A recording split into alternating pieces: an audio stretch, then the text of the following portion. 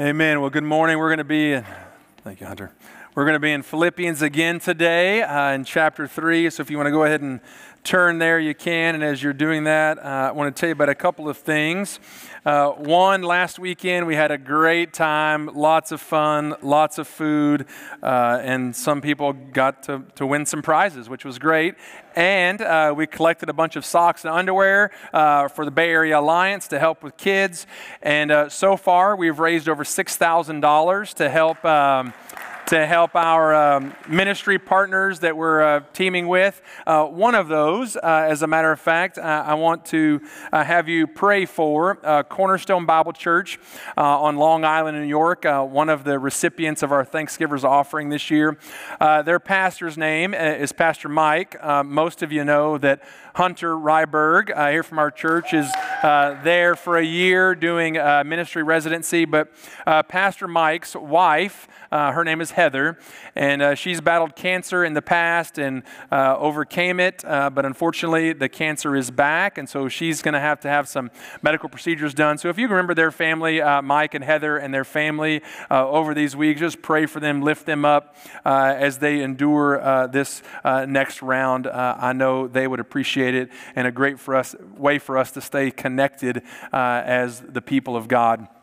Well, today we're going to kind of take a continuation in the book of Philippians. Paul's message in Philippians doesn't change a whole lot. There's a large section where it's like, hey, remember what I told you yesterday? Well, I'm going to tell it to you again today. And if you're here next week, you'll get to hear it said again, and probably the week after that. So it's very repetitive in some ways, because what I've learned is when we get it all figured out, then we can stop learning what God says. But until then, let's keep going. And so I don't know if you are ready for Thanksgiving or not. I'm always ready for Thanksgiving because I love to eat. So I'm always ready. But Thanksgiving is a wonderful time because we take a break. Right? You get a few days off of work, hopefully. Students, you get somewhere between 3 and 7 days off, depending on where you go to school, which is exciting. And so it's just a time to kind of do nothing, just be off.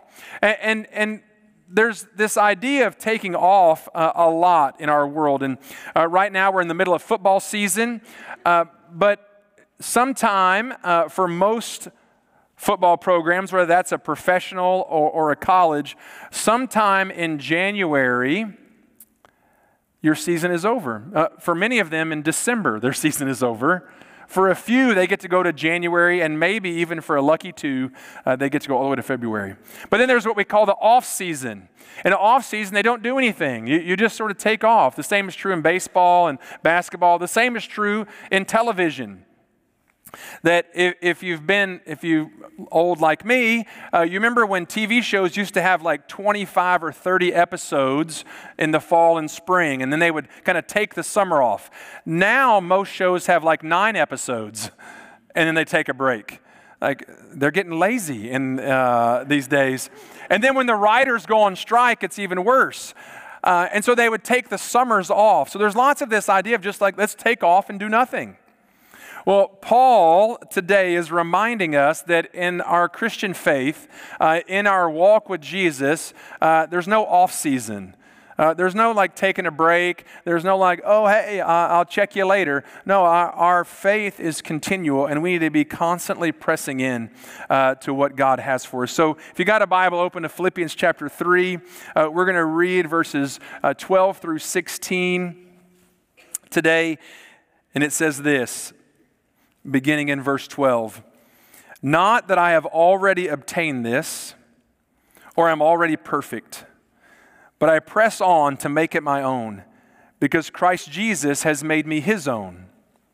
Brothers, I do not consider that I have made it my own, but one thing I do, forgetting what lies behind and straining forward to what lies ahead.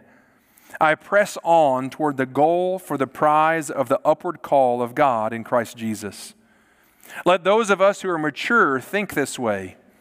And if in anything you think otherwise, God will reveal that also to you. Only let us hold true to what we have attained. This is not a new thought. There's lots of things happening here. Remember, this is a letter Paul's writing, not a chapter book that we read. And so we have these little man-made little breaks, but Paul's writing one continuous letter to the church at Philippi. And it's a continuation of the thoughts on gains and losses. Last week we talked about how Paul had gained these immeasurable gain of what it means to have a relationship with Jesus Christ. And so he counts everything else a loss. All the things that he stood for, all the things that mattered to him for so long in his life, those were a loss compared to his relationship with Jesus Christ. And today, as he continues this thought, he's thinking back on that and say, you know what, I have this incomparable relationship with Jesus Christ. I've achieved the knowledge of Christ. I understand the righteousness of Christ. I have the fellowship of Christ. I understand all of that. But at the same time, I'm not there yet. I haven't achieved perfection yet. I haven't made it to perfection yet, to completion, to full maturity. I'm not there yet. But he recognizes that everything he used to think was important, he rightly now considers a loss. And so, as he writes to the church, he's reinforcing the idea that we're all on this journey, all on a path to this idea of what it means to be mature in our faith, to what it means to be more like Christ each and every day. And so he has this kind of strange language at the beginning. Jesus has made me his own, but I haven't obtained it yet. There's this kind of like competing idea here. And sometimes in our Western mind, we see things as mutually exclusive, but Paul here is telling us that you can have something and not yet have it. And in Bible theology talk, that's the idea of already and not yet. That if you have a relationship with Jesus Christ, if you've placed your faith in him, then you already have received the righteousness of Christ. It's yours. You have it. But you're still a frail, fallible human being who messes up. And so you're not there yet either. You have it, but you don't have it all the way. And so Paul is pointing the church at Philippi to that future, the future where you will have it, where you will be complete in Christ, where you will understand what it means to have full maturity. And so he's telling them that your salvation is secure, but you haven't fully realized all that salvation offers. And you won't until the day Christ returns or the day that you go to meet him upon your death.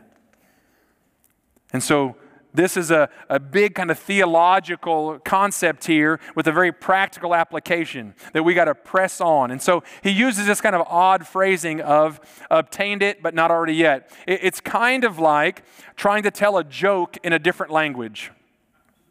Not all jokes translate language to language.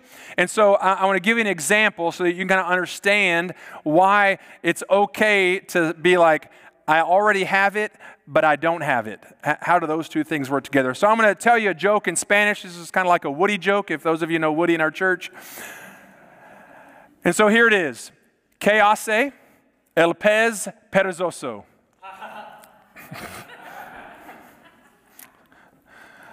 The person who I told the joke early to is being funny. So it's, if you know Spanish, what does the lazy fish do? What does the lazy fish do? And the answer is nada. So that was the point. This side that knew the joke laughed. This side that didn't know the joke didn't laugh, because what does the lazy fish do? Nothing. But if you know Spanish, you also know that nadar, N-A-D-A-R, is the verb to swim. And so the lazy fish swims. And the lazy fish does nothing. See, like the one Spanish speaker in the room is actually laughing. So thank you, Naria. Appreciate that. But that's the point. The lazy fish, what does he do? He does nothing, but he swims. He does both of those things. The same idea here is that sometimes in our mind we see mutually exclusive things that can't exist, but yet they do. And that's what Paul's talking about here. that I've already obtained the righteousness of Christ, but I'm also pressing on to achieve the righteousness of Christ. I'm doing both. And so, as he writes to this church, he's helping them see that there is one goal in mind, and that goal is Jesus. That there's an upward call, there's a higher call to life, and that is to spend eternity with your Savior. And the longer you run that race, the longer you press on, the longer you move forward, the clearer it becomes. That the end of the race, that as we move towards that end, that there are things that matter and things that don't matter. And the things that do matter have eternity as their subject. And I want to be able to experience fully what my salvation has to offer. And so he's challenging the church to run full speed towards Jesus. To run headlong in their relationship with Christ. It's not that there won't be obstacles and difficulties and frustrations in the way. Most of us will live 70, 80, 90 years, and many of those years will have heartache and difficulty. There'll be struggle and disappointment. There'll be self-inflicted wounds. There'll be external issues that create chaos for us. And those are the things that sometimes derail us. And Paul is telling them, take an eternal perspective. Because you may have said at some point in your life, you know what, I can do anything for 15 minutes. Like you can endure something for 15 minutes. But Paul is saying, look at your life in light of eternity. And so can you handle the obstacles and the frustrations and the discouragements and the challenges for 50 or 60 years in light of millennia? If you can't press on, press through that. Keep going so that you may experience the fullness of your salvation. Because most of us, when hardship or difficulty or our own laziness, when we want to do nothing or swim, when we want to do that, we just say, I'm out. We just take a break. But in a relationship with Jesus Christ, there's no provision for stalling. There's no provision for detours. There's no provision for, hey, I'm gonna take a few months or a few years off of Jesus. There's no provision for that. It does not, and that's why Paul is constantly telling the church, keep moving, keep leaning in. There's no, hey God, I'm good for a solid 18 Sundays this year. There's none of that. That's sometimes how we approach our relationship with Christ. As I'm good for the bare minimum. No, press, he says. That means to set into rapid motion. Move, press. You know, as I've gotten a little older and every time just about I get on social media, I get these ads. And they're ads for what I call old man workouts. Because I'm sort of beyond that. I'm no longer a young man, so I guess old is the next option. Median just sounds weird. And so it's these workouts that usually involve sitting in a chair. That gives you clue number one. It's not for a young person, right? Sitting in a chair. What a deal. I get to work out while sitting down in a cushy chair. But then they also usually are dumbbell related. So you pick up these weights, usually 5 or 10 pounds. Again, whoo! And so it's, hey, do this exercise or these exercises, press, or if you're really excited, kettlebell kind of thing and you swing it. Do this for 7 minutes, 3 times a week, and you'll have abs and biceps like Arnold Schwarzenegger when he was in his 20s. What in the world? No way. It just doesn't happen. But sometimes that's how we kind of approach our spiritual life. 7 minutes twice a week. I'm all yours, God. And Paul is reorienting this church who is battling a number of things. They got a bunch of people telling them how they should live. That's the Judaizers we talked about last week. These that like, no, you got to follow all the rules all the time. And Paul's saying, no, lean in to your relationship. That the good enough mentality is not good enough. That when you and I don't press into our relationship with Christ, when we just sort of coast, we're missing the point. We're missing an opportunity. And so Paul is telling the church, telling us that our pursuit of Jesus must be consistent and purposeful. Just like you don't become a superstar athlete by walking out on the field and saying, here I am. There's a consistency, there's purpose to our relationship with Christ. And he knows that because he takes confidence in his relationship with Jesus Christ. It wasn't him. It's not because he's so great. He's already talked to us about that. No, the reason why he's able to pursue his relationship with Jesus with such purpose and consistency is because he knows that Jesus has already taken hold of him. Christ Jesus has made me his own. Those are Paul's words. Like, he understands that Jesus has already taken hold of him. And so he's going to take hold of Jesus. He's going to pursue. He's going to press. He's going to set into rapid motion. He's going to see who Jesus is, and he's going to go after that life with all abandon. And he's going to forget the past. He's going to forget what lies behind him. He's going to forget his past failures and his past successes. And most of us kind of look at Paul and we think, oh yeah, Paul messed up big time. But Paul had a great number of successes. Paul had to forget the fact that he was the greatest rule follower in Israel. Like, he was the best at following the rules. Some of you take pride in being the best at following the rules. He had achieved the greatest of any Pharisee. He had achieved the highest level in his profession. He was the top of the food chain in his profession. He had to forget all that. He had to forget the fact that the people that he now called brother and sister were the people that he tried to have killed years earlier. I'd say that's probably maybe a maybe for the Christmas card list, right? You tried to kill me 3 years ago. He had to forget his persecution of the church. He had to forget all of that. He had to forget the fact that he missed the point of the God-man relationship completely. He had wasted years of his life focused on the rules instead of receiving the forgiveness of Jesus Christ. He had to forget that. Put it behind him. And so he's telling the church the same thing.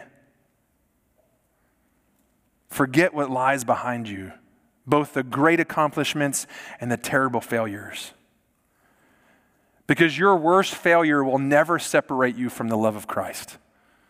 You'll never be separated from God's love. He will pursue you. And your greatest success will never fill the God vacuum in your life. Neither one of those are true. And so he says, press on toward that upward call, toward that eternal relationship with Jesus Christ. Because there's only one goal that matters, that goal of maturity, goal of completion in our relationship with Christ Jesus. I'll tell you, all truth is God's truth. So if you hear truth, it originates from God. And the reason why I know that is because last weekend, or 2 weekends ago now, maybe the dates are wrong, there was an award show, the Country Music Awards. And there was a young man, I can say young because he's younger than me, a young man that won New Artist of the Year. But he's 39, which is pretty old in that category. And his name is Jelly Roll. Some of you know him. His photo's on the screen. That's him right there. So Jelly Roll expressed this truth that we see today. Philippians chapter 3, verse 12 through 16, he expressed this truth Sunday night, a few weeks, whatever, last week or 2 weeks ago. He won for New Artist of the Year. When he was 13 years old, he made a profession of faith in Jesus Christ and was baptized at a small church in Tennessee. And then he proceeded to spend his 14th, 15th, 16th, and 17th birthdays in prison. And in and out of jail for the next 10 years or so. Finally, kind of got his act together, and still today is kind of rediscovering his faith and writing songs about faith, about failure, about the struggle that people have. But a couple of Sunday nights ago, he made this statement in his acceptance speech for New Artist of the Year. He said, "I want to tell you that the windshield is bigger than the rearview mirror for a reason. Because what's in front of you is so much more important than what's behind you." As he screamed that into the microphone after the entire crowd was cheering for him. Now, Jelly Roll is a fallible, faulty man, just like you and I are. Fallible and faulty. But he knows the truth. The truth that what is set before us is so much more important than what is behind us. And so the question that you and I have to answer as we look at forgetting what lies behind me and straining forward like an athlete at the finish line, straining for that. Are you looking out of the windshield? Are you looking out of the rearview mirror? Or maybe you're looking down at your phone, which is the worst of those three options. Are you looking ahead to what God has for you? Are you too focused on what's happened in the past? I think all of us need to treat our lives like we drive box trucks. You know, just about every vehicle on the road today has a rearview mirror, but a box truck doesn't need one. Because if you were to look in the rearview mirror, all you would see is a giant wall. There's nothing to see. You can only look out the front. But some of us are carrying a bunch of baggage from our past. The glory days of our relationship with God, the glory days of whatever we think church life should look like, or maybe the past failures of the things that the enemy tries to remind you of all the time, of how terrible of a person you are. And God is reminding us today, forget all that. Look ahead. And if you're a mature person, most of us get to verse 14 and we kind of stop. But verse 15 is important as we think about looking ahead. He says, let those of us who are mature think this way. So if you want to be a mature person, then think like that. Think like, I'm going to push ahead. I'm going to forget what lies behind me. That's what a mature person does. And if you forget that, God is faithful to help remind you. Otherwise, He's going to reveal it to you when you're too busy looking in the rearview mirror. He's going to remind you, hey, straight ahead, look forward, press on, keep straining, keep going. He's going to remind us when we need redirection.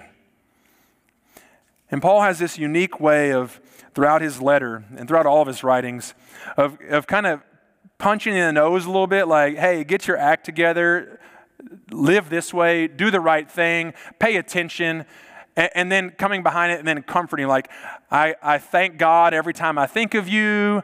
You know, I remember you in my prayers. I don't need to tell you anything about this because you're doing all this good stuff. And then he'll turn right back around and say, hey, remember this, and this? And he kind of does that constant, like, super encouragement, like challenge, admonition, and then he kind of puts his arm around you, and then he's like, hey, get it together.